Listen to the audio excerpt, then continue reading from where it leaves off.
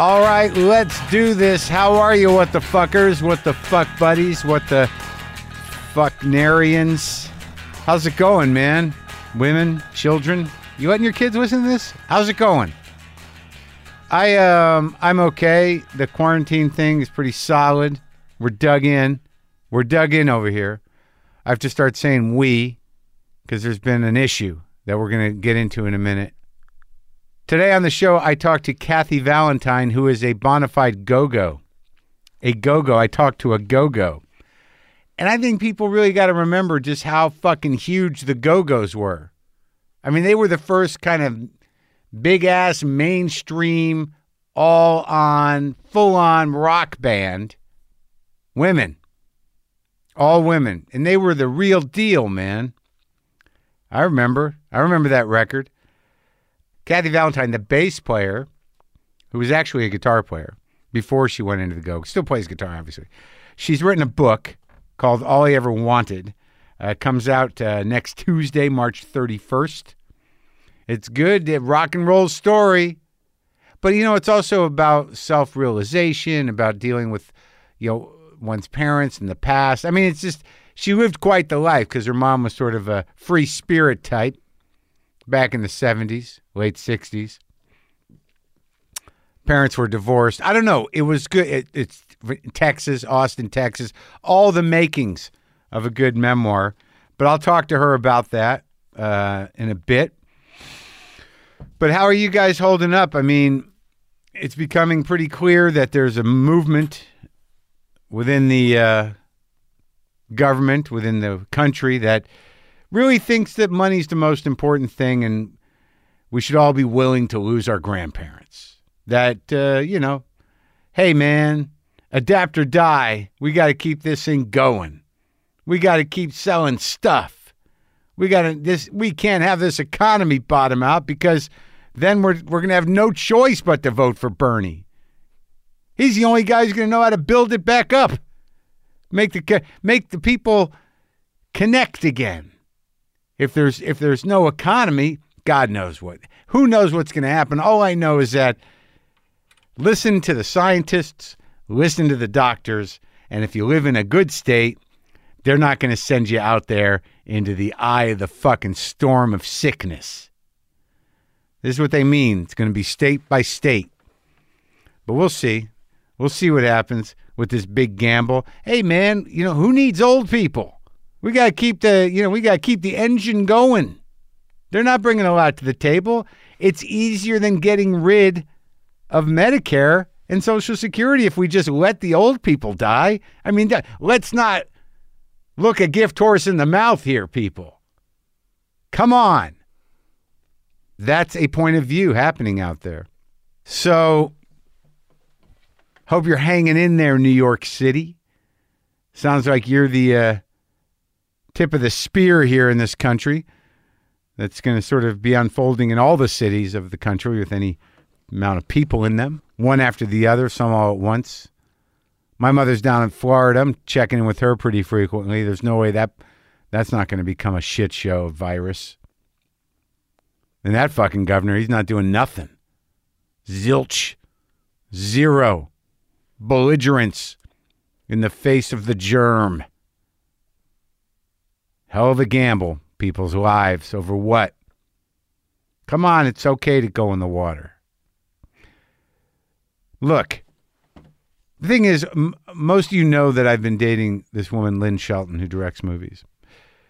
She also directed my last two comedy specials, a couple episodes of Marin, a couple episodes of Glow, but that was before we started doing this thing. Well, she was working on something in Boston. She's living down here in L.A. now. She's getting her house set up when she went to Boston, but that got canceled. Now she's back here, and she's been in my house, you know, for fucking weeks.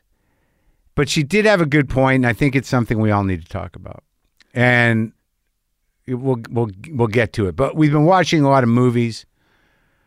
Probably going to get into some comedy tonight. We haven't watched much comedy. Taylor Tomlinson, I'm watching that, and Segura's got one. There's a nice little cluster. I think Taylor's was out earlier, but there was a nice little cluster that I'm happy to be part of. I think I was the first one on Netflix. It's me, Bert Kreischer, who's a friend of mine. I did his podcast recently. I've watched a bit of his special. Segura came out the other day. Me, Kreischer, Segura, and I think there's a D'Elia one coming. I'm not sure. Segura's special is called Ball Hog. Kreischer's is Hey Big Boy. But I know all these guys. I like Tom. I'm going to watch his tonight. I spend my life watching comics, but usually for 15 minutes because I'm not a middle act anymore. So I see everyone for just the right amount of time. 15, 20 minutes. Perfect. Because I'm not a feature act. I have to sit through the headliner. Now, Lynn Shelton is staying with me here at the house. And, we're getting through this together. And she, listens to the podcast. Now, I don't understand that.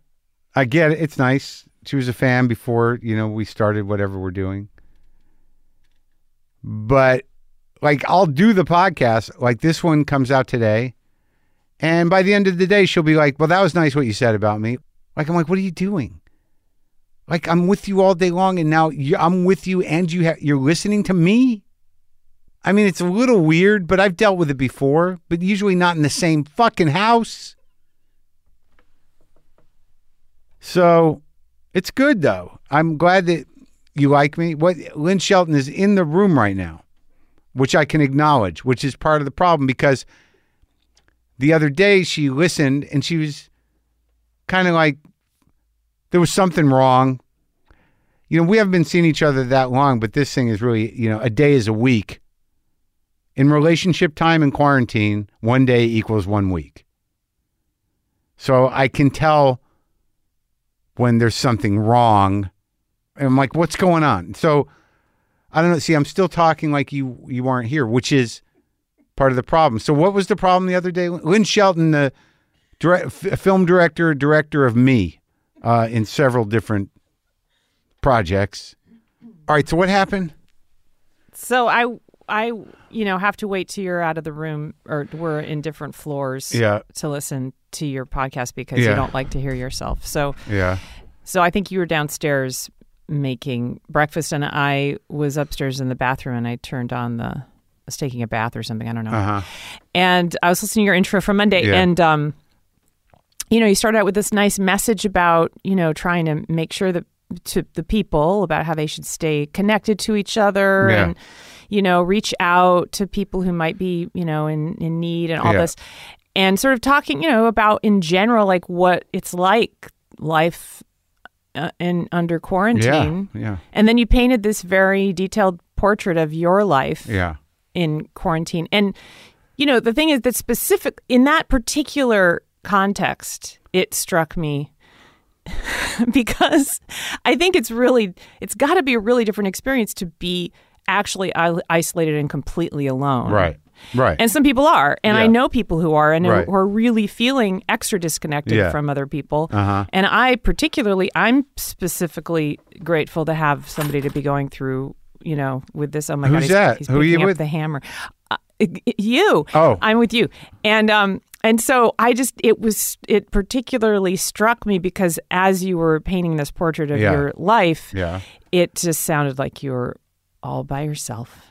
Is that really true though? It is. You said I'm stockpiling a lot of food, doing a lot of cooking. Yeah. I'm reading, well, not really reading that much, but I am, I'm watching, I saw a great movie last night, Cassavetes, Killing a Chinese Bookie. I did do all those things. You did. I did. And I'm spending, a lot of time with my cats.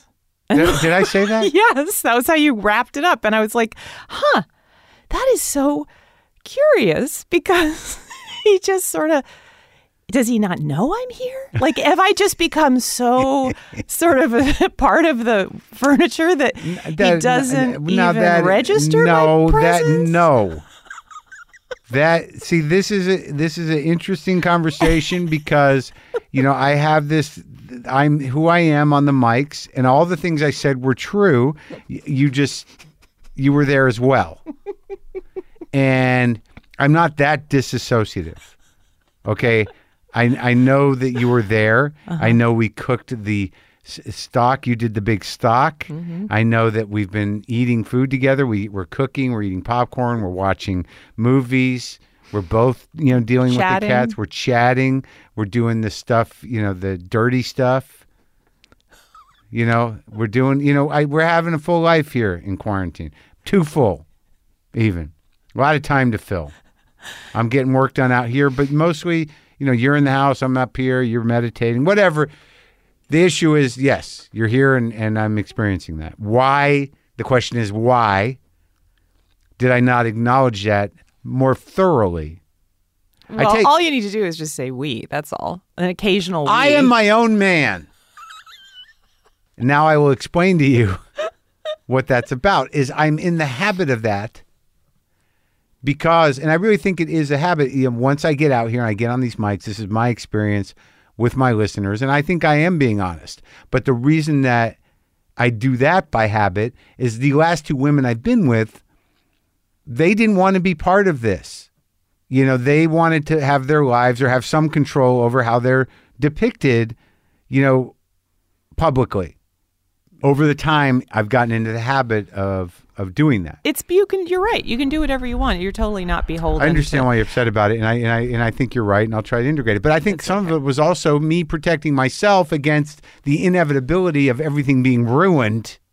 Well, I remember if you listen to the arc of your podcast over the years, there was, I believe a time when you were perhaps where you got in trouble because you revealed too much, right? You would tell a story from a relationship that... Well, yeah, but anything's too much. But the thing is, it's like, okay, so we're having this thing and it's good and we're having a nice time. And, we both broke up with people.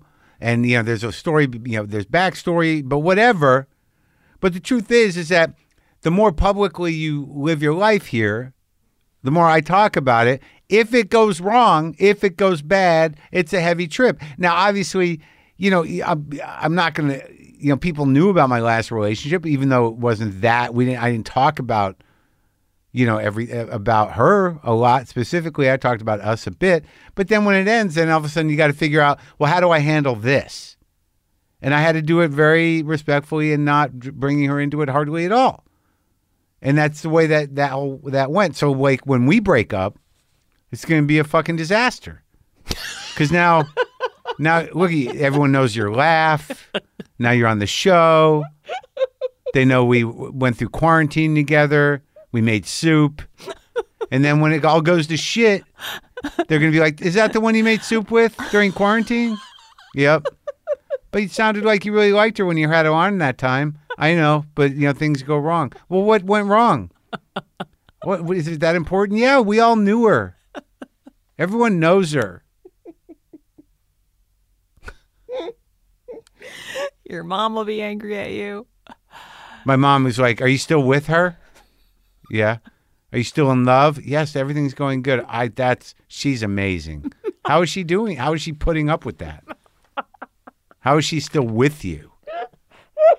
She's really leaning into it too. Like I've been in the last relationship, she wasn't like that. But now she's sort of like, really? I'm like, what's with the tone?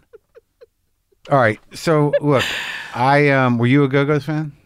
I was a giant Go-Go's fan, yes. Listen to me segueing like it's a fucking radio show. Because you're in luck. I don't know if you know who Kathy Valentine is. Really? Why? Kathy Valentine did. Kathy Valentine? She's here today. That's amazing. The bass player from the Go-Go's? Yeah, she's here today on the show shit. with you and us. Wow. Yeah, so that's great. You were a Go-Go's fan. Thrilled. It's true. You're going to hear me talk to Kathy Valentine shortly, like now.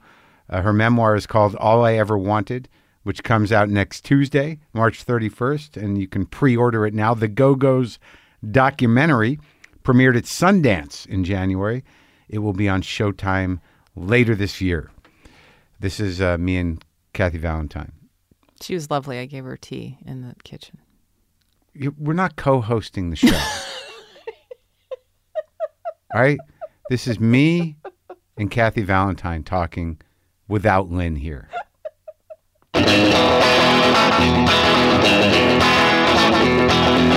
I enjoyed the book, your whole book. I'm really happy. Yeah, that you did. I know. It's a page turner, isn't it? Yeah, I don't usually do that, and I was curious because usually I'm sort of like, well, what's the angle?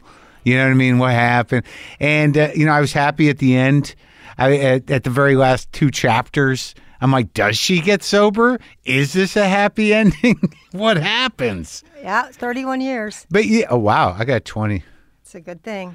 But you definitely waited till the end to reveal that. You took it right to the edge here. Well, I knew that I was going to do like an arc from 1970 to 1990. Yeah. Because I just thought this tells a story. And that was kind of the end of the story. And also getting back everything I'd lost, but getting to do it sober. Right. Was like a nice little... That was the plan. Yeah. So what? But you didn't want to deal with, you like from 1990 to now? That's another book. Oh, okay. Yeah. So there's a sequel coming. Well, yeah, but first I'm going to do another book or 2 different ones, so I'm not like just the memoir person. Right. So but that'll be in the works. So writing something that you've taken to and you want to do more of it in that way?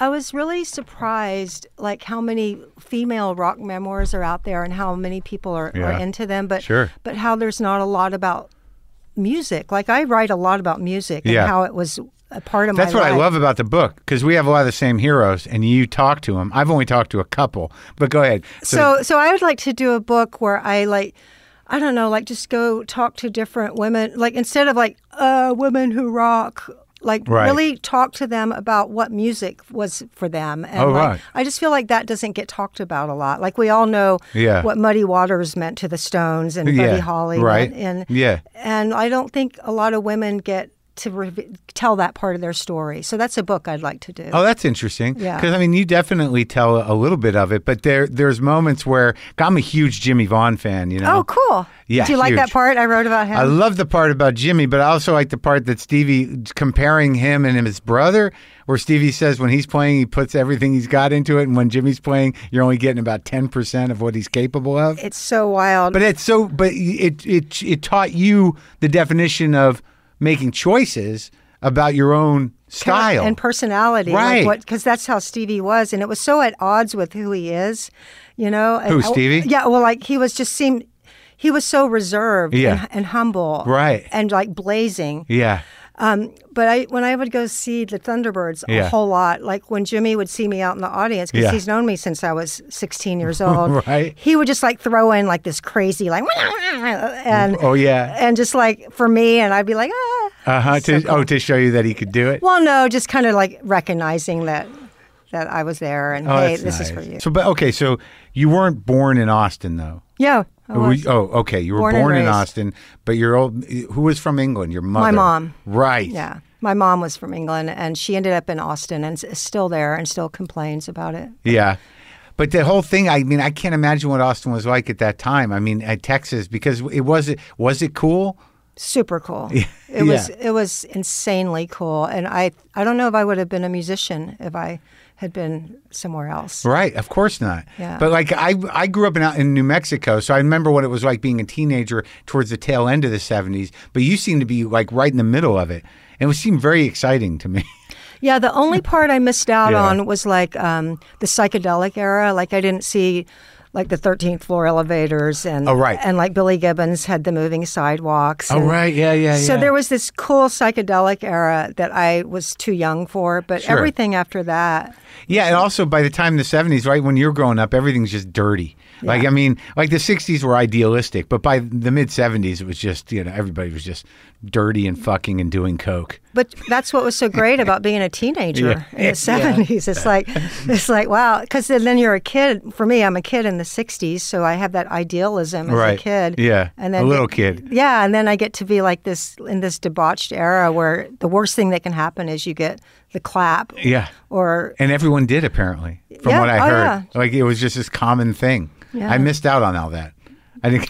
Well, there's still time. Congrats. I don't know. But like the dynamic, what happened with your folks? Though, I mean, like what? When did they get split up? I know some of this, but I don't want to lead you because I read the book. But yeah, well, my folks split up when I was 3. Yeah, and my dad basically just kind of moved away. I hear that so much. Certain dads, they start over. I think it was the era, a lot of it. Like this was 1962, and what he told me later in life was that he said, I just figured your mom would marry somebody else, and I'd be in the way, and it was easier for everyone. But it was terrible for me. Yeah, but do you believe that?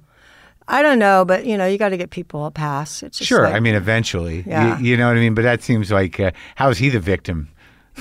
You know what I mean? Like, oh shucks, it'd just be easier for you guys if I didn't get, Yeah, I don't know. It's just like it was horrible, right? Well, I didn't really know it was horrible till my 30s, and I wrote about this. It's like I was with a friend and I was watching her little 3-year-old run from her mom to her dad, and all of a sudden it was like this light bulb, like. This kid would notice if the dad wasn't there. Right. So I called my mom, and I was like in my 30s. I'd been sober about 5 years. I'm like, hey, Mom, what did I do when y'all got a divorce? I'd never asked her in all that time. And she said, oh, it's horrible. You'd sit on the steps and wait for him to come home, and you'd see a car that you thought was his, and it would just drive by, and you would sob. And I was my God. And I was like, I didn't remember that. But it's part of your heart. It's in there. It's yeah. Oh, it's so heavy. Did that make you cry when she told you? I cried a lot writing this book. I cried reading the book. Did you? Yeah, of course. I cried doing the audiobook a couple of weeks ago. There was one part. Did they leave it in? I don't know. I don't know what they'll do. But the engineer, the producer was Skyping in from New York. The engineer was in the other room. Yeah. And there was one part where we were all just like sobbing. Oh, God, yeah. I kind of don't think they should leave it in. That's awkward. Well, I mean, the parts where you cry they're not bad cries. You know what I mean? They're not tragic cries. They're actually cries of sort of like connection. And usually when I cry, it's when the good things happen or surprising, reconnections or that kind of stuff. Yeah, and you're just being moved. Sure, right. And the getting sober thing, that always gets me. Yeah. The kind of realizations that one has, that moment that people... that sort of get it. I get, like, if I'm at a meeting, man, I'm just wired to cry at that moment in those stories where the hand of AA is there.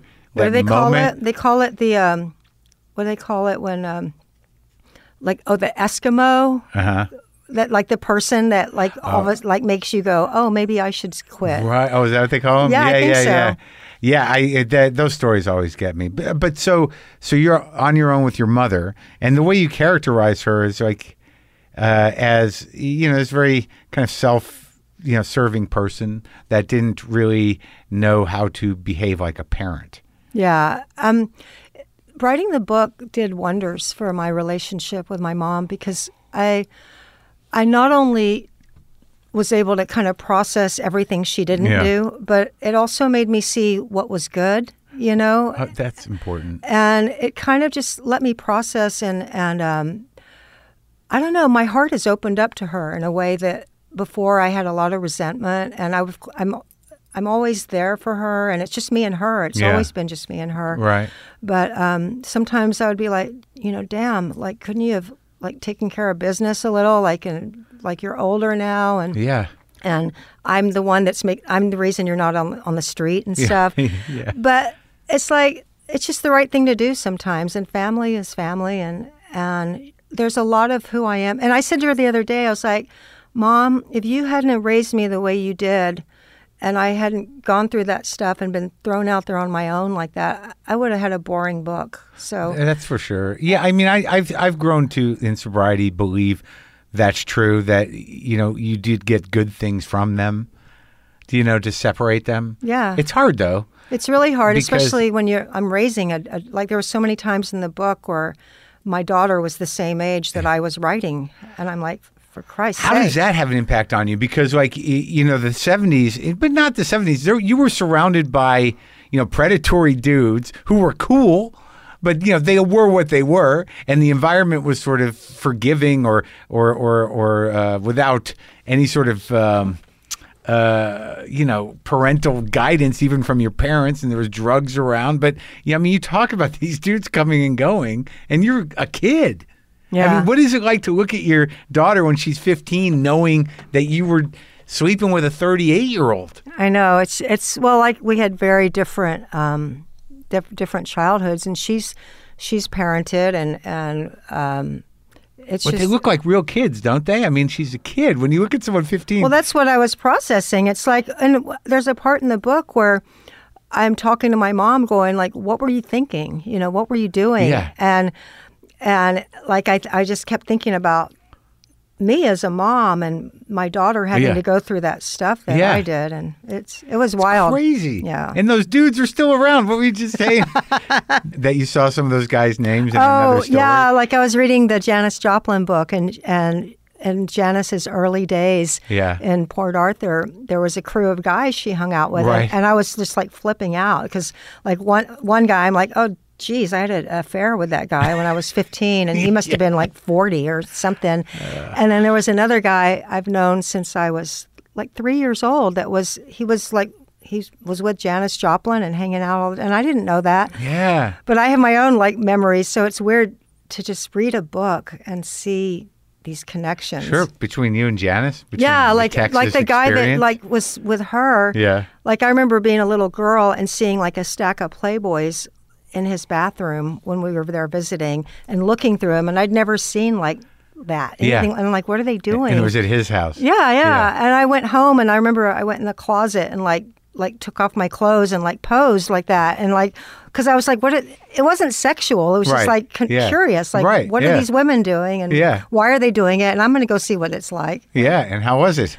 It was kind of scary. I was like, the thought of somebody coming in finding me. So that was your mom's boyfriend for a while? No, he was just a family friend, but I've known him since forever. And you started doing drugs really young as well, right? I mean, how would you not? So your mom was sort of into it? Well, for a little while, like it was always there. For a little while, I was smoking pot, and like for me, the summer between, I guess I was 12 years old. Everything like exploded. 12. I started smoking cigarettes. I started drinking Boone's Farm Strawberry Hill. Oh yeah. And that was my gateway drug, and it was disgusting. I mean, I would take a drink and retch and vomit and Boone's then guzzle Farm, more. Right. And it was really the first time that I felt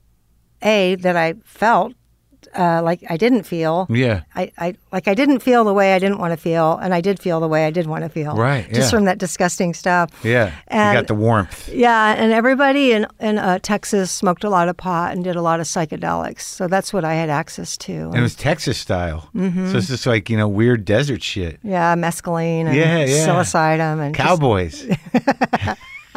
Well, you probably had that in Albuquerque, but too. Not the same. Texas is its own country. You know what I mean? It's its own trip, man. I mean, there was some of it in Albuquerque, but it was a little washed out. The era when the hippies and the rednecks kind of morphed, and the whole cosmic cowboy thing was super cool. In the early 70s? Yeah. All right. So, like, when did you get your first guitar? When was that? Well, I started playing guitar at the hippie school that I went to, the commune, and it didn't occur to me I could like be in a band. Right. I just was like learning guitar, and then I was in England because my mom's English, and I saw Suzi Quatro, and it was the first time I'd seen a woman rock star like playing an instrument. I mean, Janis Joplin was a rock star, and there was rock star singers, but I'd never seen a woman just like doing it, just slamming it down. Yeah. So that changed everything, and I was like, that's what I'm going to do. And I went back and wrote my dad and asked him to help me get a guitar. Well, first I got, my mom had a boyfriend. Yeah. And he moved an electric guitar into our house, and that was the first time I like plugged in. And it was just hanging out there? It was just there, and he was like, he'd escaped from Leavenworth prison, and he was like a biker and a drug dealer. Yeah. But he also played guitar really good. So I was like in heaven. He moves this guitar in, he moves this amp in. It was like a stack? Was it a Marshall? It was just like this. No, it wasn't a Marshall stack. What was it? I forget what it was. Big amp? It was just a what giant was the amp. The guitar he'd made. Oh, wow. He'd made the guitar. Yeah. And so the first time I just plugged in and played my E chord that I knew, and it sounded like that. It was just really empowering. It was like, I was like, it's like magic, right? I'm going to do this forever. I'm never going to not do this. Yeah. So from that point on, I was off and running, and he showed me how to play. Like my first song was Johnny Be Good. Mine too. Yeah? Yeah. And I sat there forever just like trying to get, and I'm a lefty, but I played righty. Yeah. So I could do the left hand pretty good. Yeah. And because I'm not real coordinated with my right hand, it was really just about getting that feel. And I just was fixated on that. And then the jumping jack flash. And that's what you were doing. That's what I did. And it was the time, right? So those were like, well, Jumpin' Jack Flash was probably a relatively new song when you were doing that, right? Yeah, what album was that on? That was on Sticky Fingers? Yeah, that was a little. It was a little before. I was 16 when that right. came out. No, I was younger because I. What? As I write in the book, I got. Yeah. Go ahead. Sticky Fingers. To side one. I basically had sex and got pregnant. That was the first. Was that the first time you had sex? I thought it was the second time, but it turned out it was the first time because it hurt. And so what I thought had happened the first time didn't happen. I realized. But anyway, you have to read the book, people, because it's good stories. Of course. Are you afraid to talk about it? No, I'll talk about anything. Oh. It's out there. What the hell am I going to do? It's so funny because the book. I just read the book, and you're getting kind of like, well, I don't know if I'm gonna. Well, I don't know. I can still be demure because it's not out, but eventually it's going to be like everyone's going to know. But there's also something interesting about saying it and then and writing it, isn't there? It's like there's definitely a big difference. There's a different risk to it. It feels like, right? Yeah, it's really terrifying because I've been in bands for my entire adult life since 16 or 17, and that kind of means like just being surrounded and insulated, like a cocoon. A band is a cocoon. It's a gang, and you're just one of a club, a member. But to put yourself out there, I'm 61 years old, and all of a sudden it's like, okay, I'm not just in the background writing a cool song for someone else to sing, and it's a little terrifying because even though there's people are open and there's accolades and praise, but it's also you open yourself up to criticism and like, how could you do that? What, when you write?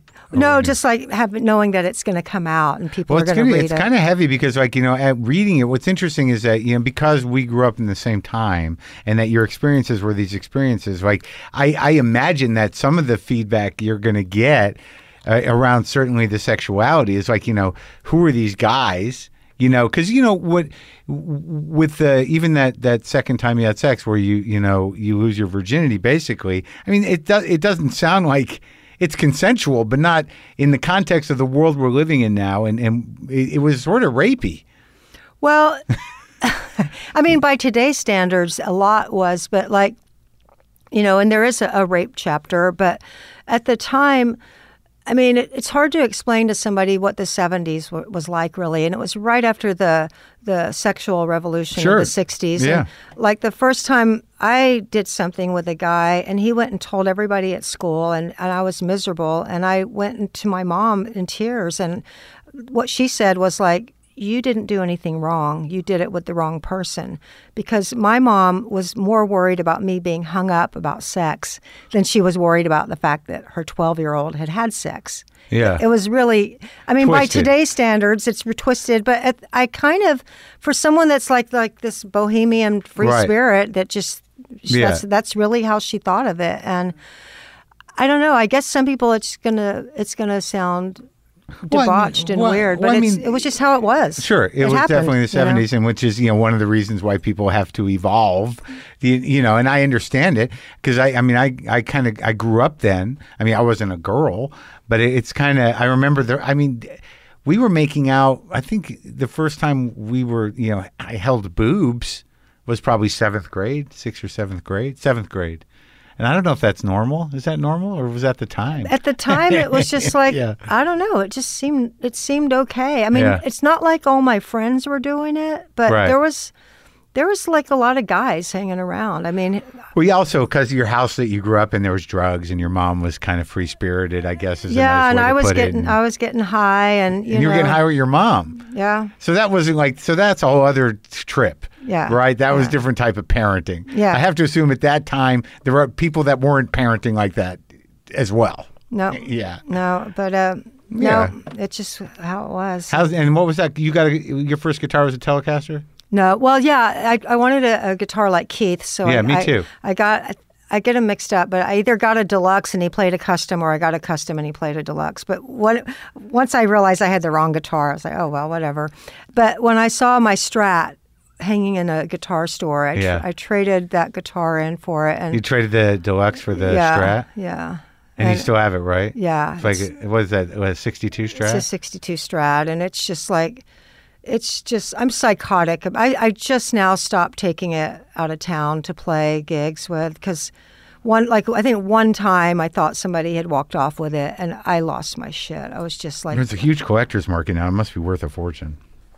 Well, I was in a car accident with my band. We were playing in West Texas, and somebody rear-ended us, and the neck it didn't crack off, but it got a crack. So that always reduces that. I've glued it back. I don't think it's staying in tune as good. I'm kind of heartbroken about it. That's hard. But that guitar is just, I don't know how something that's inanimate could be such a part of you, but it really is. Especially if it's your life. It's what you do. It's your companion. You've had it just represents everything. Yeah, I don't have a... The guitar I bought because of Keith too. I bought a Telecaster. It was my first guitar. It was heavy as hell too. Yeah, it was like I don't know what it was made out of, but I never pursued it as a life. The musician. Well, you're good. I've heard you play, and you could. I want to play with people more. I'll be in your band. You will? Yeah. I'll come to Austin and play with you. That'd be awesome. I have to learn how to play with people. I play with myself. I think you could. I really do think you could do it. Because if you just start playing, then people around you are just going to start playing what you're playing. Yeah, I've sat in with people, and I like it, and I just have to carve out time to make it part of my life. Yeah. So, like, the through line of the book, like, when I really think about, it seems to me that, outside of the Go-Go's, when that happens, that the experience of you kind of like just being cool and stuffing things down and not responding emotionally to stuff and drugging yourself, that seemed to you really established that early on, like at the beginning of your life, and it just sort of became like I became sort of amazed at the amount of drugs that were going on, after a certain point. Let's just stay with the bands. What was the first band that you started, right, that you were in? Well, I was kind of, messed up and doing all these drugs. And when music came in my life and I decided this is what I'm going to do, it's not like I was all of a sudden I'm pure and I'm like, I'm still getting high. I'm still, but I have a focus, and I have, it's like kind of just like a side trip. It's like I was really more interested in getting great on the guitar. So I started having bands right away, and I put together a couple in Austin, and then I went to England and joined a band there. And you were like, what, 15 or 16? Yeah, I was like 16 then. And I guess that's when people joined band. I guess that's when you start doing this. Well, I was at a school where I could do anything I wanted. The hippie school. Yeah, so that helped. So I'm playing guitar. There's other kids around. You can do whatever you want at this school. So we started a band.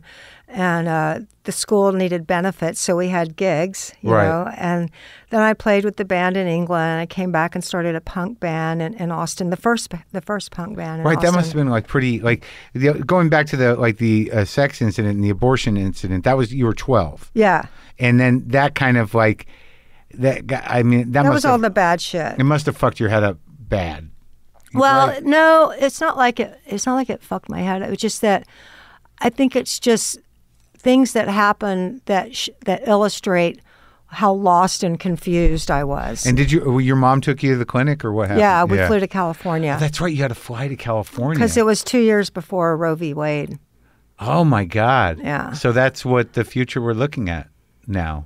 Well, that's why I wrote about it. I wrote because I feel like people need to tell their stories, and women that have had abortions. So you told your mother that you were pregnant, and then she's like, let's take care of that. And she figured out how, and you had to fly to California. Yeah. And that was the first time you were in California? Yeah. That was kind of a... Inglewood. Yeah. Oh, nice. It was kind of a double-edged sword there. You got to come here, but it was for a horrible reason. Yeah, but to me, it was just like so much about just like making the problem go away. Yeah. And that's kind of like became my whole life thing, was like make the problem go away. If it's by drinking or ignoring it or stuffing it down. Was the fundamental problem, you think, your emotional trauma about just the way the dynamic between you and your mom and your dad kind of splitting? I mean, was there a constant pain? I don't think it was like conscious, but I think that I felt uncared for, and like I didn't feel valued. Mm-hmm. Like I think at some deep level, I felt like if I mattered to my dad, he would come visit me more. Right. If I mattered to my mom, but it's not like you're articulating it. No, of course not. It's but just as a sober grown-up, you can see that. Yeah, it's like I've had a lot of time to reflect and writing the book and stuff. But music really saved me. So that band, the punk band, what was that called? The Violators. Oh, yeah? Did you guys cut any wax? No. In fact, I've been going crazy trying to find a cassette because in my audio book, I wanted to do some underscoring. And when I talk about that band, I wanted to kind of have it under there. So I was tearing my house apart looking. But we have a cassette. And You found it? No, I'll find it though. Okay. I get really. You still have them? Most of that stuff? I got so much. I have everything. Really? Yeah. After all that moving? Yeah, I've got everything. It's crazy. I just found like Go-Go's tapes, so like me and Belinda writing songs. And really? Yeah. I just don't have a cassette player. I have to and then who's got time? Like you barely have time to do the shit you need to do. Like you got to digitize that shit. I know. I got to just dump it all. But then there's too much. There's going to be like 4 hours of us like, you know. That's kind of nice though. To hear it wasted, rambling. Yeah, and then like bang, bang, bang. Yeah. So yeah, the thing about punk rock was for what it did for me was like I thought I had to be like Jeff Beck or Jimmy Page or Jimi Hendrix or Eric Clapton to be in a band. To this, yeah. And that's what I wanted to be. I wanted to be like in that pantheon, like there's Jimmy those type and of guitar Eric, players. and then there's Kathy. That's what I want. It doesn't even sound right, does it? Right. Jimmy and Eric and Kathy. And Jim, exactly. Yeah. But that was my dream, and it's still in there enough that when I meet a woman guitar player that just embodies everything I wanted to be. I just like really hold her up because it's like my vicarious thrill and I play pretty damn good, but I'm not like that level. But when I got hip to punk rock, it was like, oh, I don't have to sit around for years practicing in my bedroom. Noodling. Yeah, I can be in a band now. This is cool. Everyone could, right? Yeah. So, and that's kind of like, I know we probably will touch on this later, but the Go-Go's have a documentary coming out, and the whole narrative, or not the whole, but a big part of that film is how the band started in the punk rock scene in L.A. Right. So it's kind of cool that I'm in Texas. Yeah.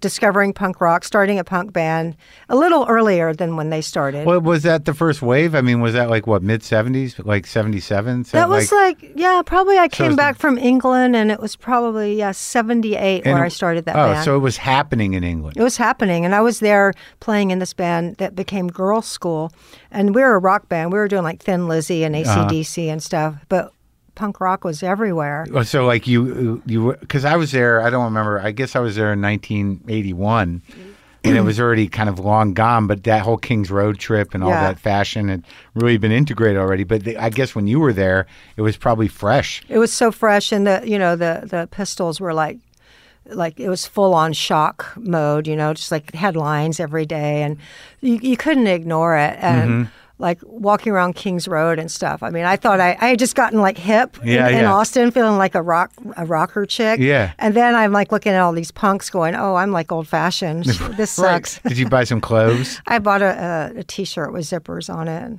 Quick there study, you go. There you go. And went back to Austin to start that punk band. And it's so funny. Are you friends with Steve Jones? Yeah. Now? Yeah. What a character, right? Yeah. I mean, we're not in touch a lot, but we've had running. Our paths have crossed many times. Yeah, another sober dude. Yeah. Yeah. So you're doing the punk thing, and what drives you? How do you get? Because I think that this book is very thorough in its depiction of what it takes to be a musician, how a musician's life really unfolds. Yeah. With the sacrifices you have to make and the dream you have to follow.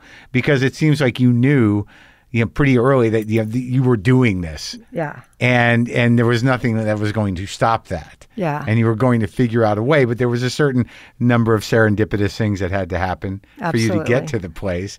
But like the idea of like moving to LA and almost like just deciding to do it and then doing it is kind of crazy. Yeah, I think I was 19. And what was the band then? It It was the Violators. We moved. We decided we were going to be big, like the Runaways, but we got there, and instead, me and my best friend kind of had a parting at the ways. Which one's that? Marilyn. Oh, okay. Because she had a fake ID, and she was going out, and I was in the horrible apartment by myself. And what did she play? She was the drummer. Okay. I made her be the drummer because she was like really cute. And, and it's like, oh, we'll just put you back here. Could she drum? Yeah, she got really good. But that wasn't totally it. But it was really, I just didn't want a female singer that didn't play an instrument. Yeah. And she wanted to play drums. So we had a falling out, and we actually just connected again. Really? Yeah. So that's when. So you were just hanging out. You were. I was hanging out, and it's like one thing I wrote a lot about that people were surprised is that how supportive the men musicians were. And people are interested in that because you always hear about, oh, it's sexist and this and that. And what I wanted to make sure and acknowledge was that I've never gotten sexism from the male musicians in my life. They were always so supportive, and not in a condescending or patronizing way, but as a like, awesome. And that's what I felt. And I don't know if I would have continued because I looked up to all these guys. There weren't women doing what I wanted to do. And I looked up to them so much. And if they had been assholes, I don't know, it might have crushed me. So I was real fortunate to have people like Doug Somm and Jimmy and the Thunderbirds and all the guys and the rock and roll guys. Yeah. I mean, Eric Johnson gave me a guitar lesson when I was did it help? Well, he was really fucking cute. So I kind of just sat there and was like enamored. But I remember he showed me, what did he show me? Like All Along the Watchtower or something like that. Right. Yeah. But I was just like, ugh. And but he later, when he became known, he one time he said in an interview, like, I gave Kathy a guitar lesson. He remembered. Yeah, but it was still not like.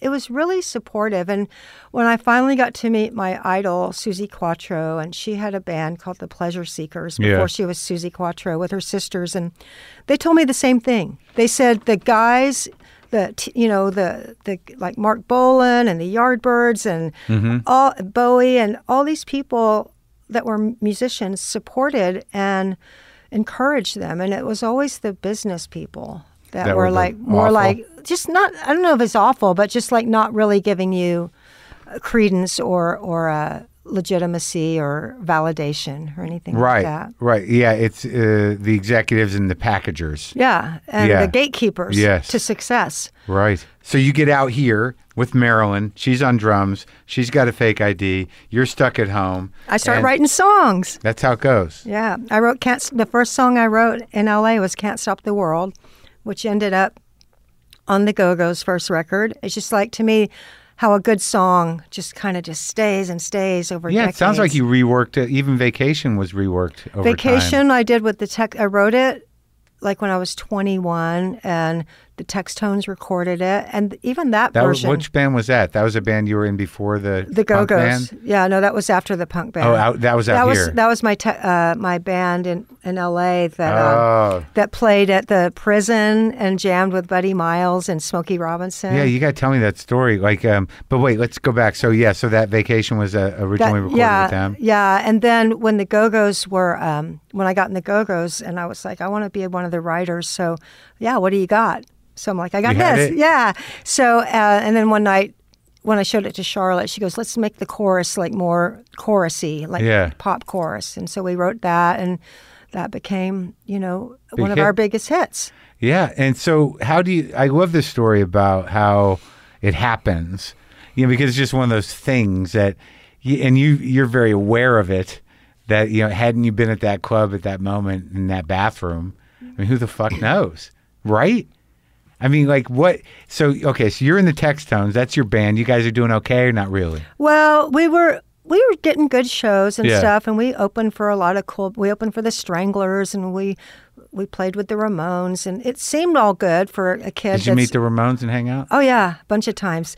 And nice guys. When my favorite thing when we got successful, and I'm talking about the Go-Go's. Yeah. Out of all the stuff, like all the gold record, my favorite thing was a telegram from the Ramones. Yeah. That said, congratulations, Go-Go's, we love you. Johnny, Dee Dee, Marky. Everyone's Joey. gone. It's so weird. I still can't get over it. Yeah. It's getting me choked up. So, yeah, we were getting plenty of shots, but all the bands that were coming up around us were doing better. Like the Plimsolls and the Go-Go's even, who before I was in. You mentioned the Blasters. Everybody was doing good, and I just thought, and the Textones seemed like we'd become like me singing my songs and Carla singing her songs. She was my mate. Yeah. And I just thought, I need to leave the band and you figure felt that. something. Yeah, so I quit, and I was kind of floundering. I was like, well. And at that time, though, who was it? So the X was happening? X was happening, and the Weirdos, and it's kind of an exciting time. It was great. LA was great during that era. And the punk scene, too? Yeah, just the Alley Cats and so many cool bands. Right, the Bags and just so many great bands. And it was it reminded me of growing up in Austin, because like in Austin, I wasn't a snob. I'd go like dancing to a country band. I'd go see a blues band, go see the cover rock band.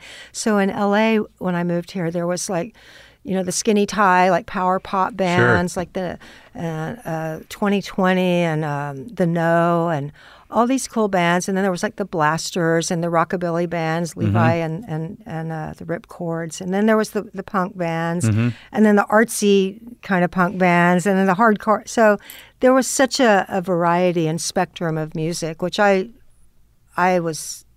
took to, because that's how I grew up. Sure. It was all happening at that point. Yeah. It was before things started to sort of branch out. Yeah, and the message, and it was really organic. Yeah. Like those organic scenes. And there was no hair metal yet. No. Almost. No. Now let's go over this moment, because I think it's a great moment where, you're just like toiling away, writing your songs and playing with this band. You break up the band. No, they stayed. They're still like, they went on. Oh, the Tones? Textones. Yeah. Yeah, I just left. You left, and you didn't know what was going to happen or what you were going to do. No, I thought I had no doubts. There's something about being young, and I don't know, I had no doubts. Like you just knew, there's something about once you commit to something. I know it with comedy as well.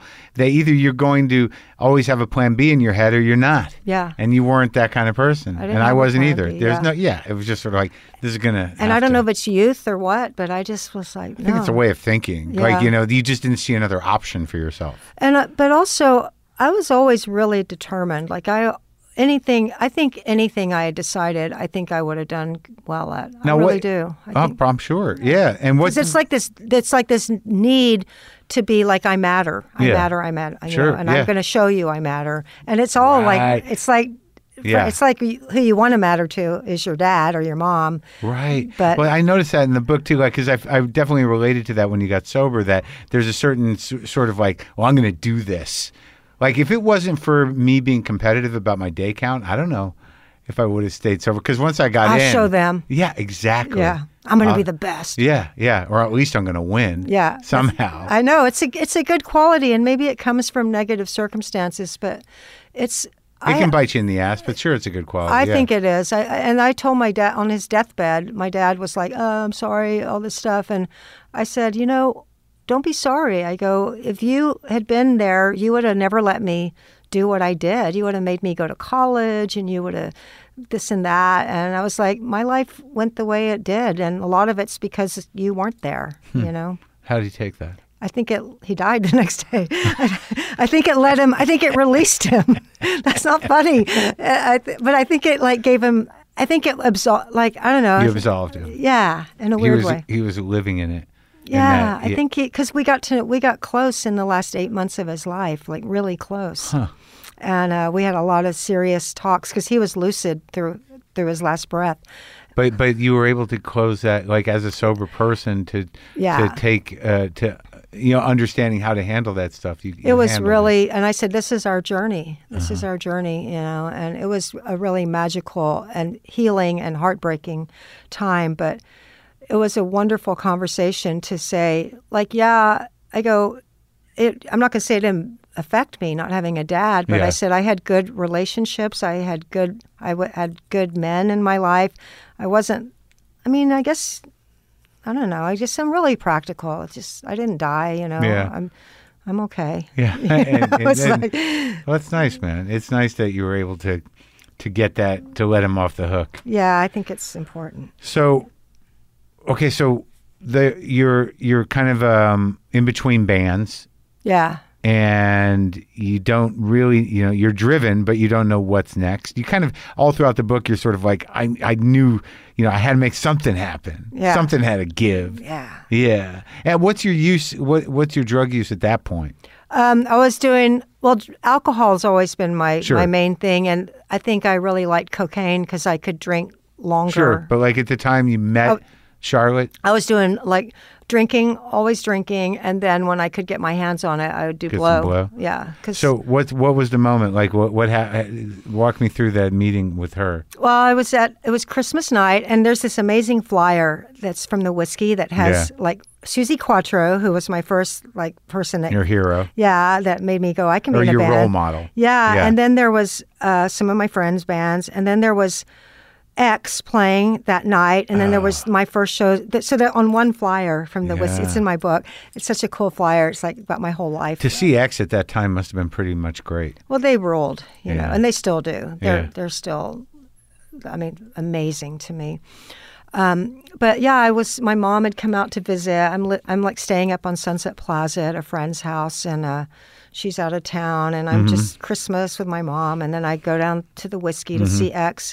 And I see Charlotte from the Go-Go's, and she's like, "Hey, do you play bass?" And I'm like, "Yeah."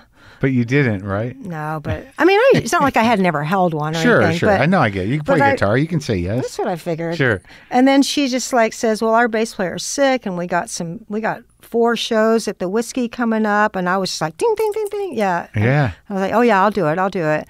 And I went home right away, and just all gears were just churning. Sure.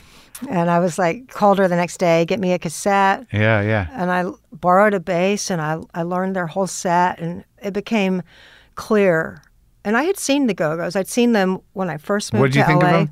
When I first moved to LA, I didn't take them seriously. And then I saw them when they came back from England, and Gina Shock had joined as the drummer. And I was like, oh, okay, this band is cool. Yeah. But I didn't know their song. I wasn't a fan where I went to every show or anything. Yeah. But listening to that rehearsal tape and learning their songs, I was like, man, I like this band. Uh-huh. I like these songs. This is a good band.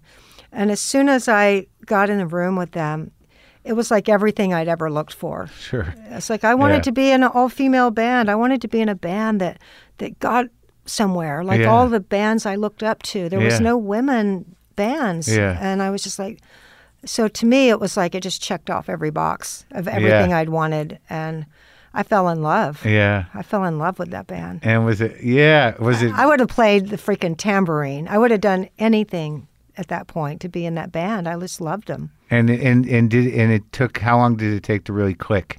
Oh, right away. Oh, yeah. Yeah, within, I don't know what happened, but after 8 shows at the Whiskey, and the press talked about the shows, and within maybe at the most 2 weeks, I'm just in my mind, I'm just I got to be in this band. And then they asked me to stay, and I was like, yep.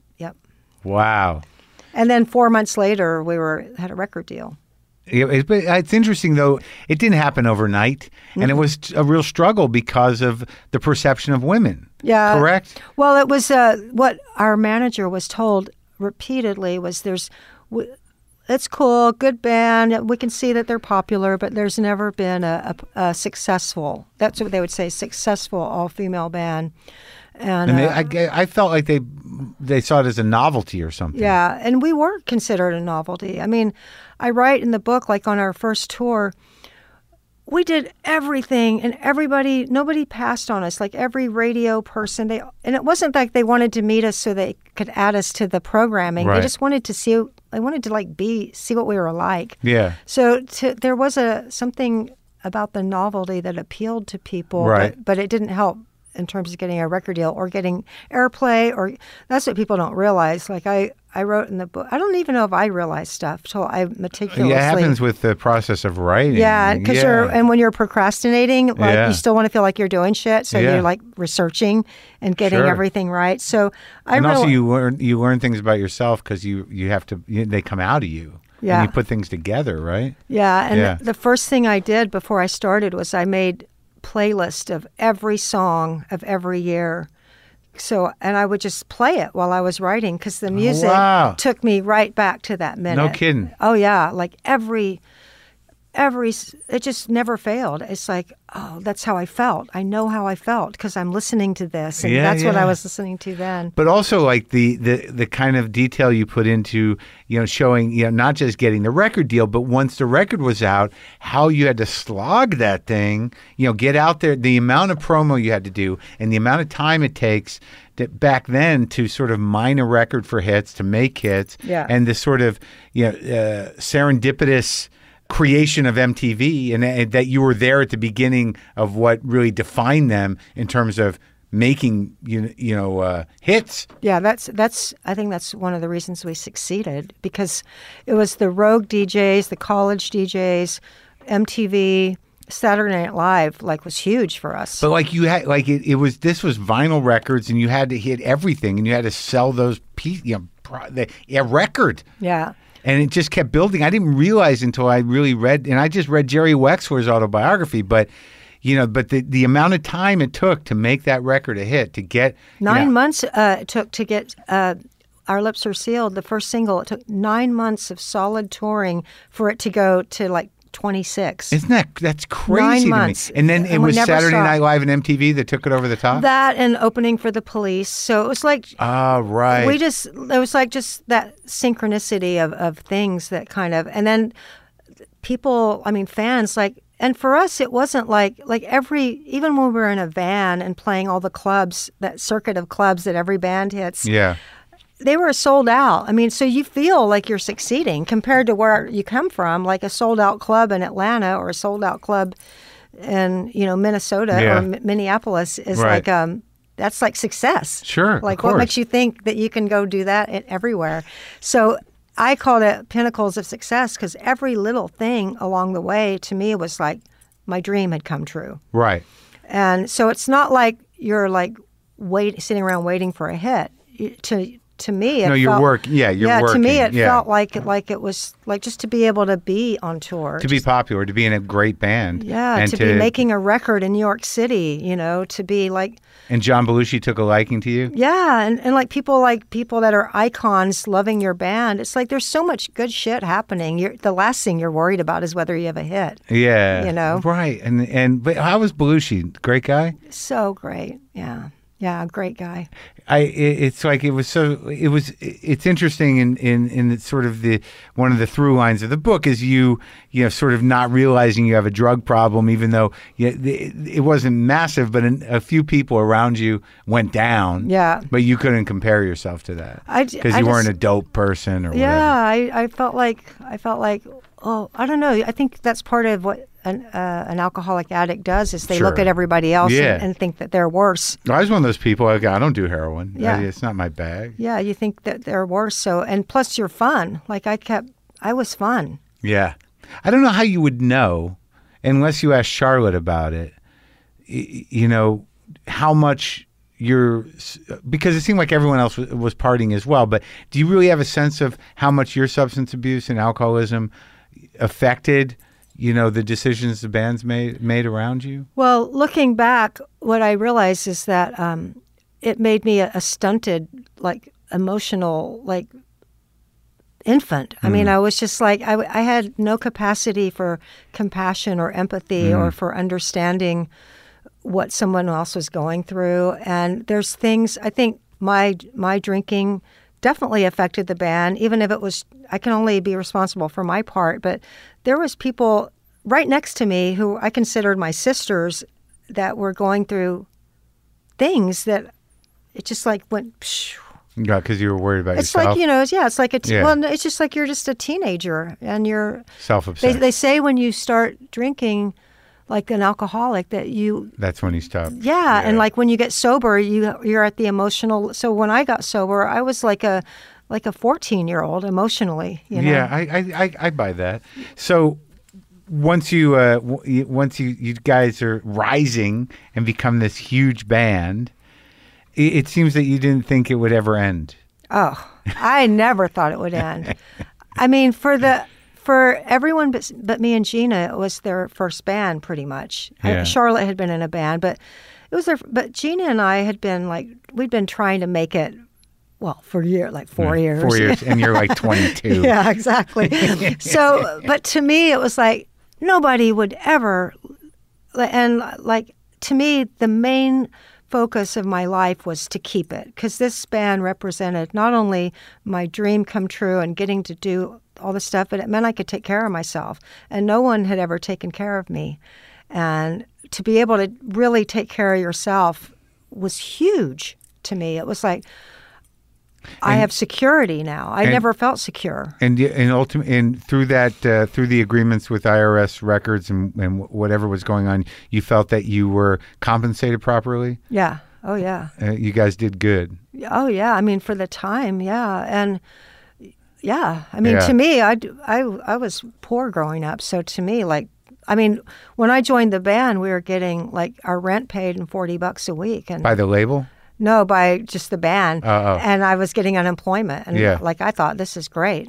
And then then you got off unemployment. Yeah, and then I got $1,500 a month, when we started doing better. And so to me, just getting anything. And the contracts were good. The publishing, it seemed like, was divvied up pretty well. Well, everyone was smart to keep their publishing. Yeah.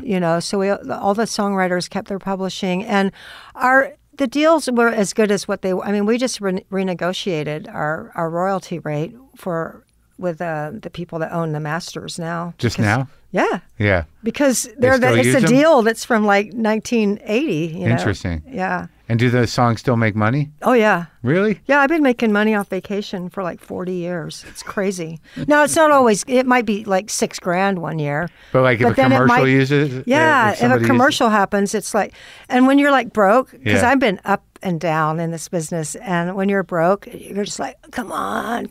Somebody make a commercial. And it never happens. But when you're not broke, all comes. It's a weird universal law. Yeah, and I think it was sort of interesting that this idea, I'd like to talk a little bit about how, all the kind of soup of different styles that you came out of in LA, and the fact that punk wasn't that far behind you guys, that you did represent a kind of a new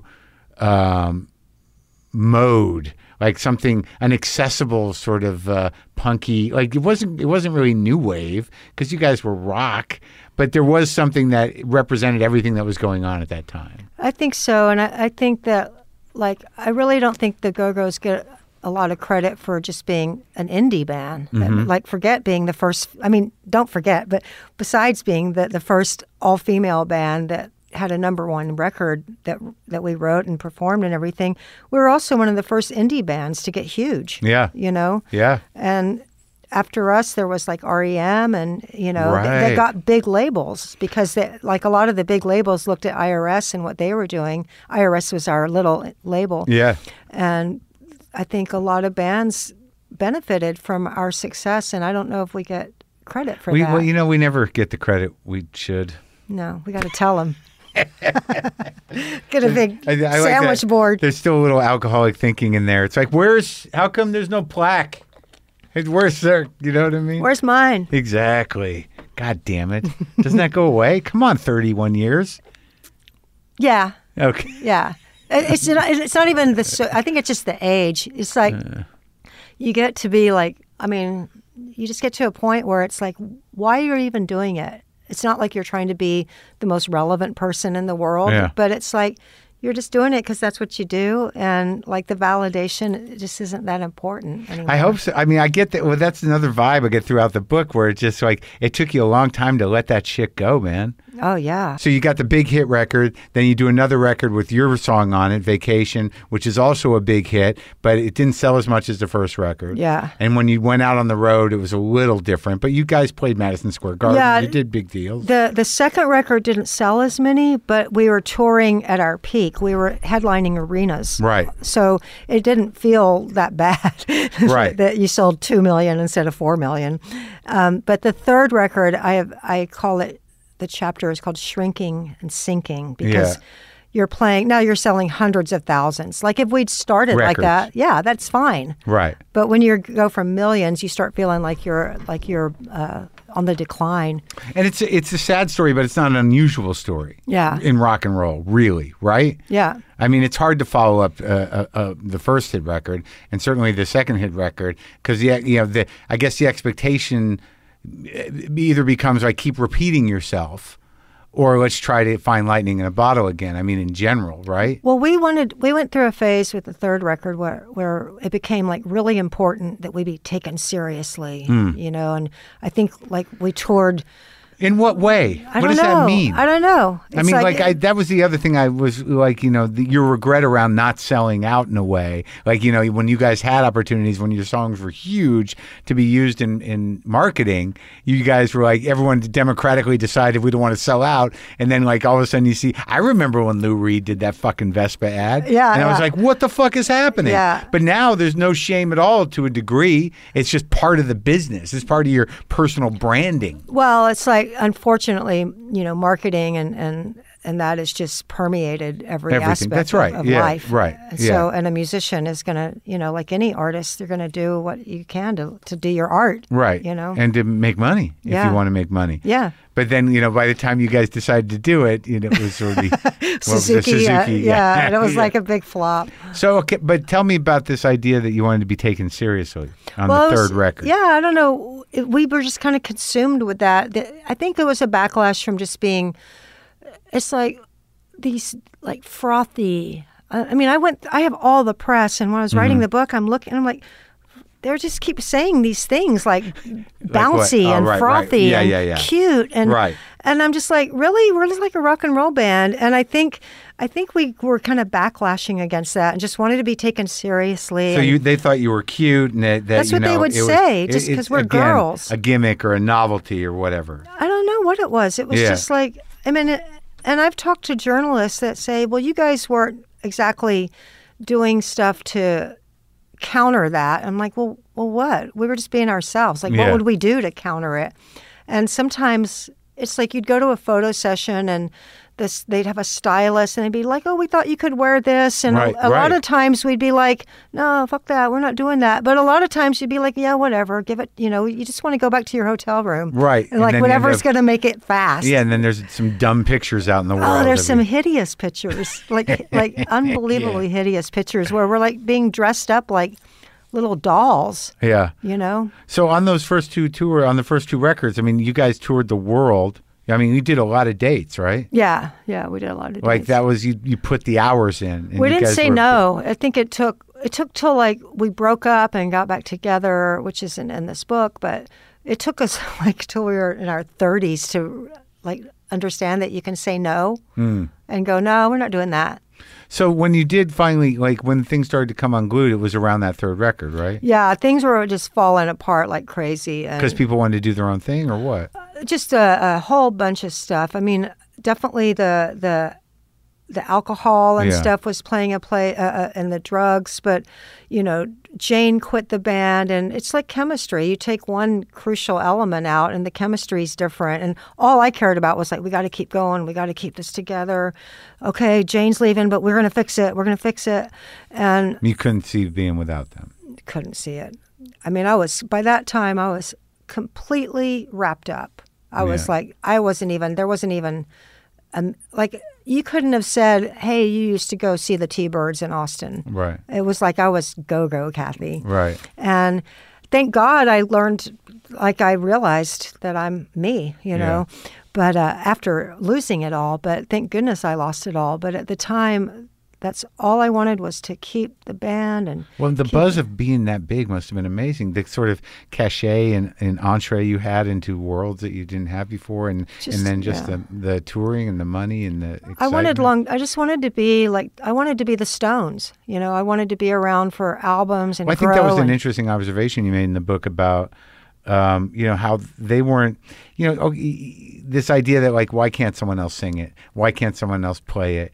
You probably should have let that happen. We should have grown and changed, but we were really rigid. And, again, going back at that time when it fell apart, one of the first things that made it fall apart was Jane said, I want to sing a song. And right. we were like, no, this isn't the way the band is. That seems crazy to me. Yeah, now it does. But look back at that. But in that moment, do you understand the reasoning that went into you guys thinking? Well, we started thinking what if everybody wants to sing a song? Yeah, what if? And then what's Belinda going to do? Belinda's the star. She's the singer. Why was that established like that?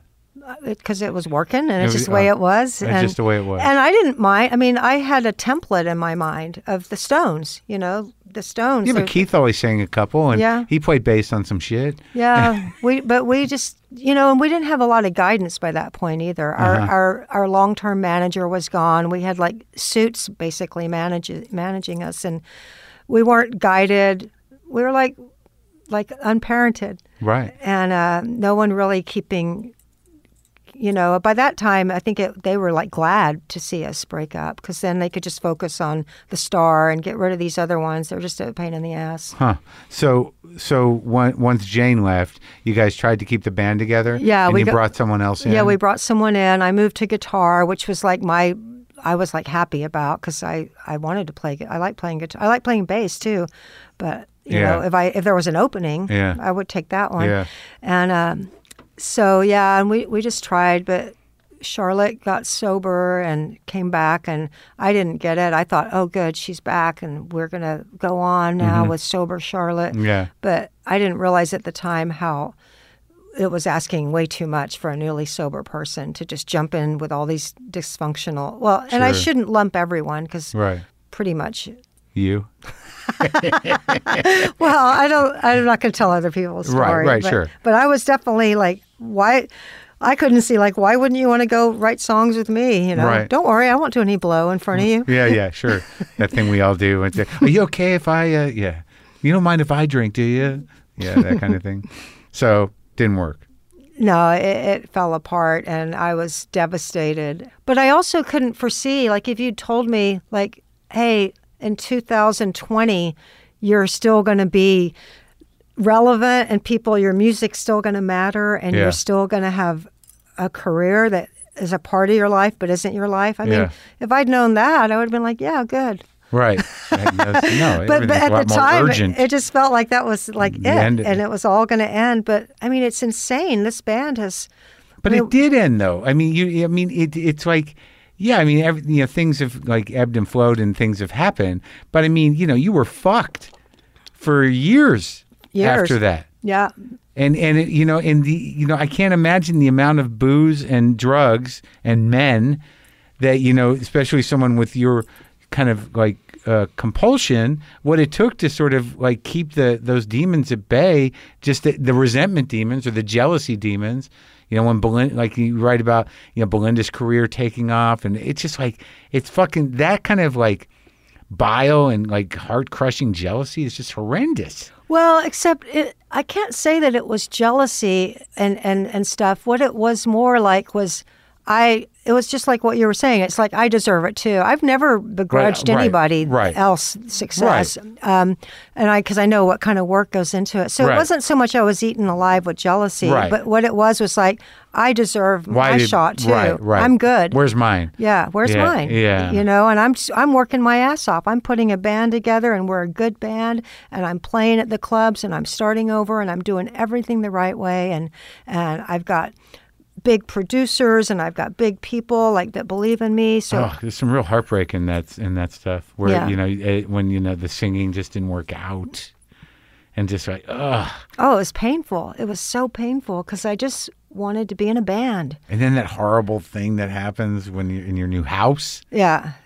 What the fuck was that? It was crazy. It was like what they call a home invasion robbery now, but back then it was just insanity. But you guys were just partying, or you were sleeping? We partied. It was you and Charlie and me and Charlie Sexton and Carlene Carter, and we stayed up writing songs, just having a good old time, and probably conked out around dawn. Right. And then like a few hours later, a guy, and I don't know what he's doing at the top of Sunset Plaza. It's like, I mean, how the hell do you get up there? Yeah. But he apparently came into the house and they were in my guest room and then proceeded to terrorize us and psychologically just like it was. I mean, I'll never forget it. I still cry. I mean, I didn't cry till I wrote about it, and it seemed very bizarre how he went about doing all this shit. Yeah, it was crazy. And like I wrote, he ties you guys up.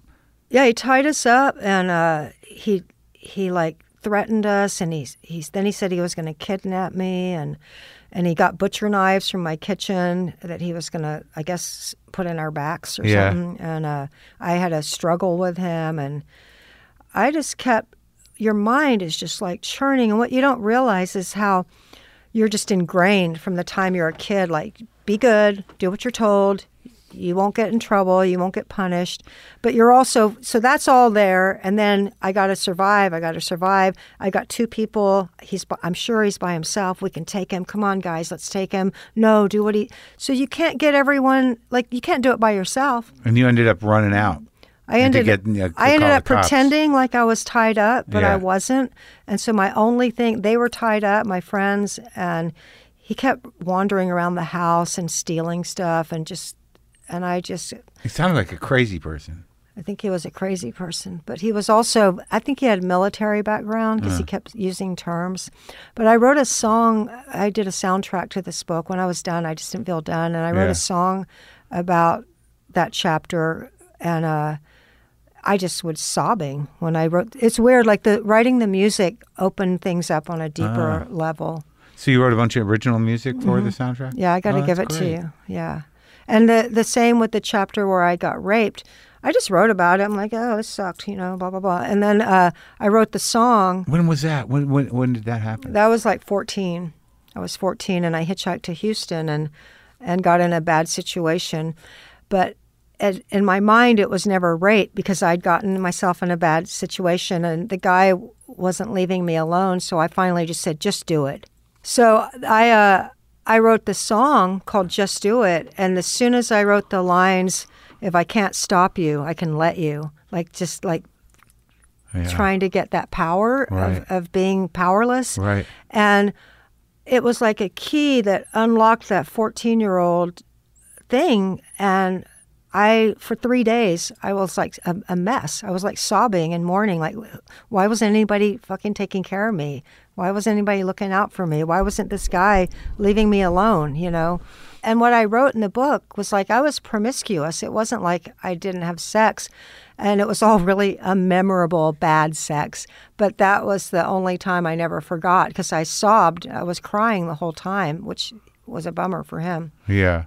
Well, but because you realized you'd been, I didn't want to do it. The other times I had sex, it might have been for maybe I liked him, or maybe I just didn't give a shit, or maybe I was just fucked up and there was nothing to do. But it was always because I was like okay with it. Right. But that was the one time I wasn't okay with it. And even in the 70s where everybody was just having sex a lot, it was just in a box. It was just buried, and I wrote about it, and then I wrote the song. And I'm scared to do the song in public. I'm scared I'll just cry. Every time I do it, I cry. But that's okay. Eventually, I think it's uncomfortable for people when you just start like crying. I guess maybe it's true. Okay, but what if you were doing a show and just started crying? I've cried before publicly, and you can choke it back. Yeah, you know what I mean. Yeah. I do comedy, so it's a little different. But I mean, like, it would be really bad. No, it's funny. I tell you. No, just wait a minute. Yeah. But so between that horrible event and then the break-in. I mean, that's heavy shit, man. It was like that was like something that I had PTSD for for years. And, I'm still friends with Charlie and Carlene, and we still talk about how horrible it was. Oh, yeah. It was like we thought we were going to die. Yeah. We thought we were going to die. Oh, my God. We thought we were going to be murdered at the top of Sunset Plaza. You might have been. Well, that's what the police told me when they came. And I was like, I just kept talking to him. I just kept talking to him. Did I do the right thing? And the cop's like, you're alive. You did the right thing, Yeah. Because to me, I just kept thinking, I got to be human. I got to be a human being. And I kept joking with him. Interesting. I was like, he'd say like, where's the drugs? Where's the drugs? And I'd be like, oh, you should have come by a few hours ago. Ha, ha, ha, ha. Yeah. I just kept trying to be like real person. So this is during the period where you don't have a band anymore. Yeah, that's 85. That happened. So I like that you moving towards hitting bottom involved, some more heroes in a way, because you were still pretty fucked up when somehow or another you managed to meet Keith Richards finally. Yeah. And it's so funny because when I met him, when I interviewed Keith Richards, I hadn't smoked in a decade. And did you ask for a cigarette? Well, I did, but I was on nicotine lozenges. I just wanted to hold it because he was smoking Reds. So I'm just fucking holding it and he's smoking. And at some point during the interview, he threw a lighter at me and I fucking lit it. And I hadn't smoked in a decade. And I thought in my head, like, well, I'm on the nicotine lozenges. I'm not going to get hooked. And then you were hooked right away, right? No. Oh. But I was happy to smoke my one cigarette in a decade with Keith.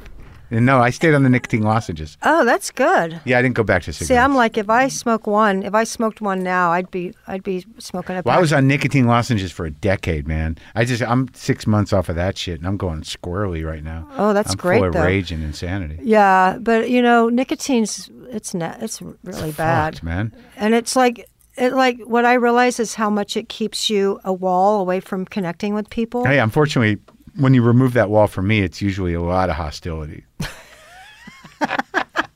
You might want that wall up. I'm dealing with it right now. I'm squirrely now. I don't know why. It's hard. It's uncomfortable. Well, it hits me like 6 months in. I always start up something, smoke a cigar, get back on the nicotine or something. I think this might be the longest I've been with like nothing. So how are you doing different? What are you doing different? I need to start doing something different. I'm not doing enough different. I got to go to a fucking meeting tonight or something.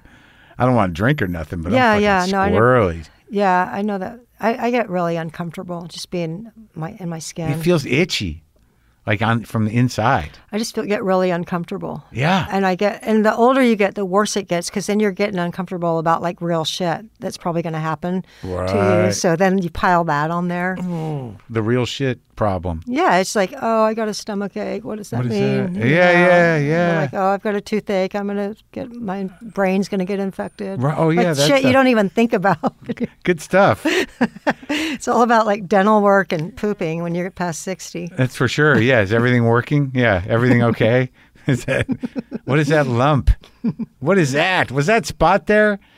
So you meet Keith. I couldn't believe it because I thought I'd meet him when we got to open for the Stones. Yeah.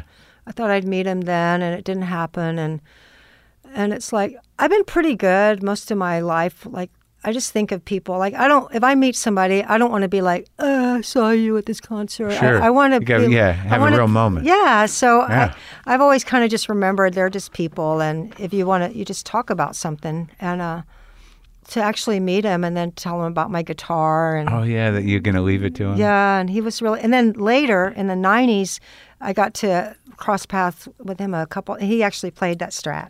He did? Yeah, he played it.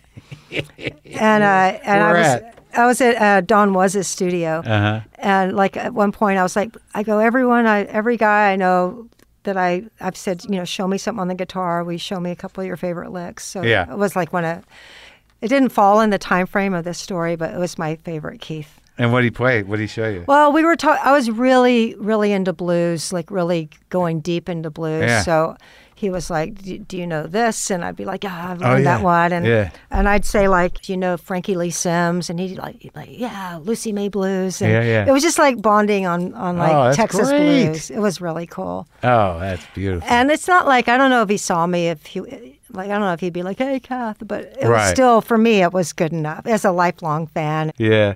And then your bottom somehow managed to involve Johnny Thunders somehow. Yeah, my last drunk, I blacked out. And I wasn't a big blackout drinker. I I had really bad hangovers by that time that would make me, I would wake up sometimes, because when I would drink, I would just do things that I normally wouldn't do. I'd do drugs I normally wouldn't do. I'd have sex with people I normally wouldn't have sex with. And so I woke up with a lot of shame and physical horror, but I didn't have a lot of blackouts. Yeah. And that was the second blackout that I'd had. And it was a really bad hangover. And I just was done. That was it. And someone had planted the seed, Carlene. Carlene had gotten sober, and a lot of people, I guess, in your life had gotten sober, but you may not have known all of them at that time, huh? Yeah, Charlotte and I weren't friends at that time. I mean, I called Charlotte 4 months into my sobriety. I still had her phone number in my brain. I'm like, I'm sober. That's a great, but before I go into the sober part, how was it seeing Johnny Thunders live? Oh, well, I was blacked out while he played, but I always got to sit in the rehearsal, and I'd seen him other places too. I'm a big Johnny Thunders fan. I mean, he was just like, some people are just the real deal. So, when you had the moment of clarity where you found the window to make the decision to go to a meeting, how was your resolve? You wrote a nice little passage on that mixture of everything about who you are wants to keep using, but you can't anymore. Well, it was like, I felt so bad. It was easy when I made the decision, but the next day I felt a little better. And immediately the doubt was like, well, maybe I should.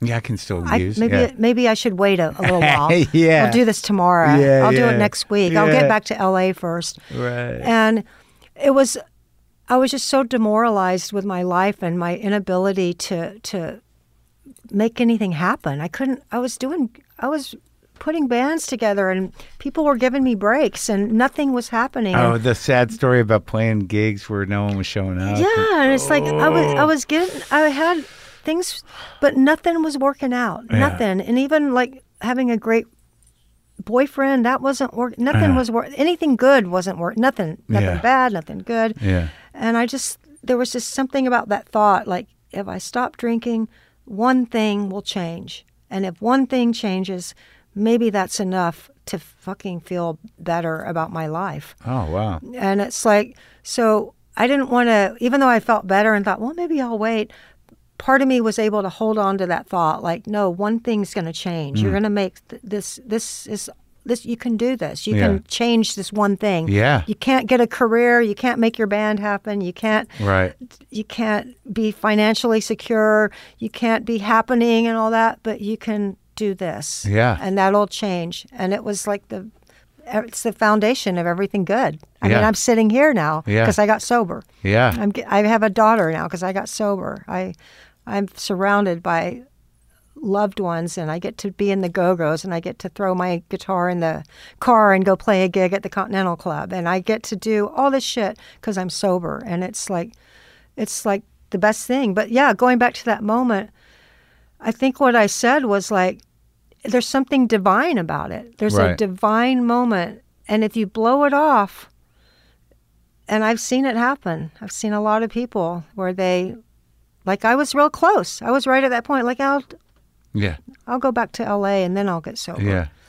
And who knows whether you're going to make it. That's right. And it's still a day at a time for a lot of people. That was like a life-changing moment to realize that I could lose my sense of self and come back. Well, right, because you had all this sort of insane trauma and PTSD and emotional stifling of a lifetime. Stuffed down, yeah. Yeah, but and it all had to come, flying out of you. And when it happened, I mean, I'd been sober for I guess 9 months or something. And that happened? It was terrifying. It was absolutely terrifying. But I think what I said was I had to, the first thing was I got to know I can have a good time. Yeah. Because I associated every good time with drinking. I like that stuff. Yeah. The first thing was just, if I can have a good time, I can do this. That took a while. I didn't have a good time for a while. Yeah. I was just hanging in there. I don't know if I have a good time in general. Come on. I do okay sometimes, you know what I mean? I like to, but even with me, it's most of the good feelings come from stuff that's compulsive. Yeah. Eating or what, you know what I mean? Or buying a thing, or getting a new guitar, No, I'm still. It's uncomfortable being a human. It's just really, is. really. I'm terrible. And I have fucking food issues. I'm fucking squirrely as shit, man. Me too. I'm really ritualistic, like where I'll do the same thing every day until like I replace it with something else. Yeah. Like I gotta have this bagel every day. But don't you ever just sort of like, fuck it, and just eat a pie? No, that's good. But I do have issues with food. But I mean, my daughter, like, she came home one day and I was like peeling the paint off the wall, like strip by strip, and she's like, "Mom," and I would go out and do it like all the time, and she'd come. What do you mean do it for what reason? Just because I was like obsessive, like I don't know why. I just had to peel it off, and she'd be like, "Mom, are you peeling the paint again?" I'd be like, "Yeah, you should try it." and she kind of starts peeling. She goes, "This is weird. You're weird." Yeah. But she tried. So what ultimately happened with the girls, the Go-Go's? Like after all said and done, what, you guys are okay now? We're like actually levels of okay that I didn't even know about could happen. Like, how many times have you guys gotten back together? Well, a lot of people don't realize this, but we broke up in 85. Yeah. We got back in 90. We did a tour. We broke up for like 4 years. From like 95 almost all the way to 2012. Yeah. We toured a lot. We did a lot of cool shit. We like played at Muhammad Ali's like Fight for Life thing. We did we played at the Kennedy compound. We were on Mardi Gras floats. All kinds of opportunities that aren't like in the public original eye. Lineup. Oh yeah. So this happened, and we tour in the summer. We tour with the B-52s, or we do this. We do fun tours. We've had a really good career for a long time, but it was a part of our life. It wasn't the whole life. Right.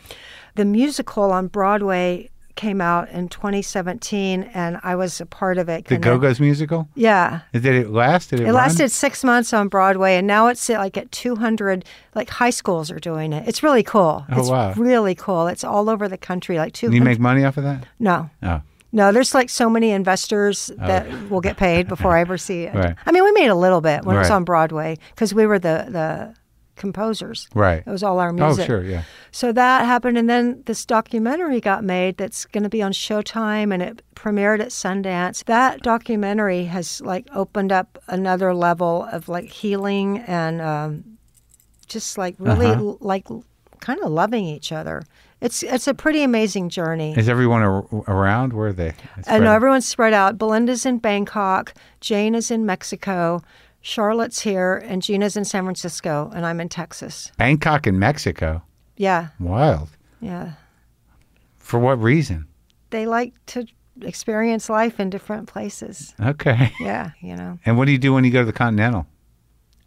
I go see bands in Austin. Do you play out there though? Yeah, I have a band. I have a band in Austin called the Bluebonnets. You'd like it. It's a total rock and roll band. And the guitar player, Eve, she grew up with Gary Clark Jr., and he always acknowledges her. Yeah.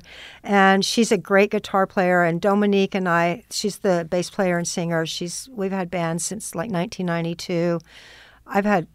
I'm always in a band. I'm always going to be in a band. Yeah. I just, whether the Go-Go's are the famous band and the successful band, but I don't care. I just want to be in a band, you know. Good. So I play around Austin. We got gigs coming up, and it's a rock and roll band. It's all females, and it's great. You would love it. I'm going to come see you when I'm in Austin. Okay, good. Thank you for talking. Thank you. Do you feel like we covered enough? This is awesome. Thanks for doing it. Yeah.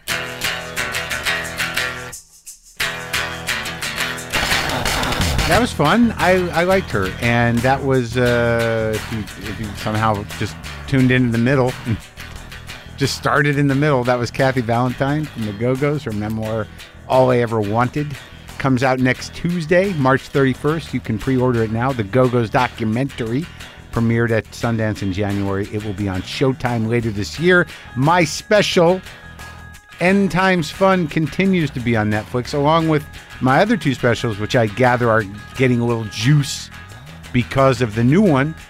I don't think Thinky Pain has been in the rotation in a while. I fucking did that years ago. But I think Thinky Pain, Too Real, also directed by Lynn Shelton, and the new one, End Times Fun, directed by Lynn Shelton, who's still here in the room. You can watch them all. And my buddy Tom Segura's is on as well. I'm part of a cluster. Bert Kreischer, Hey Big Boy is on, and Ball Hog. Tom Segura's new one is on. We are like some sort of weird quarantine cluster of stand-up specials. And now I'm going to play the guitar through a pedal, which I don't usually do.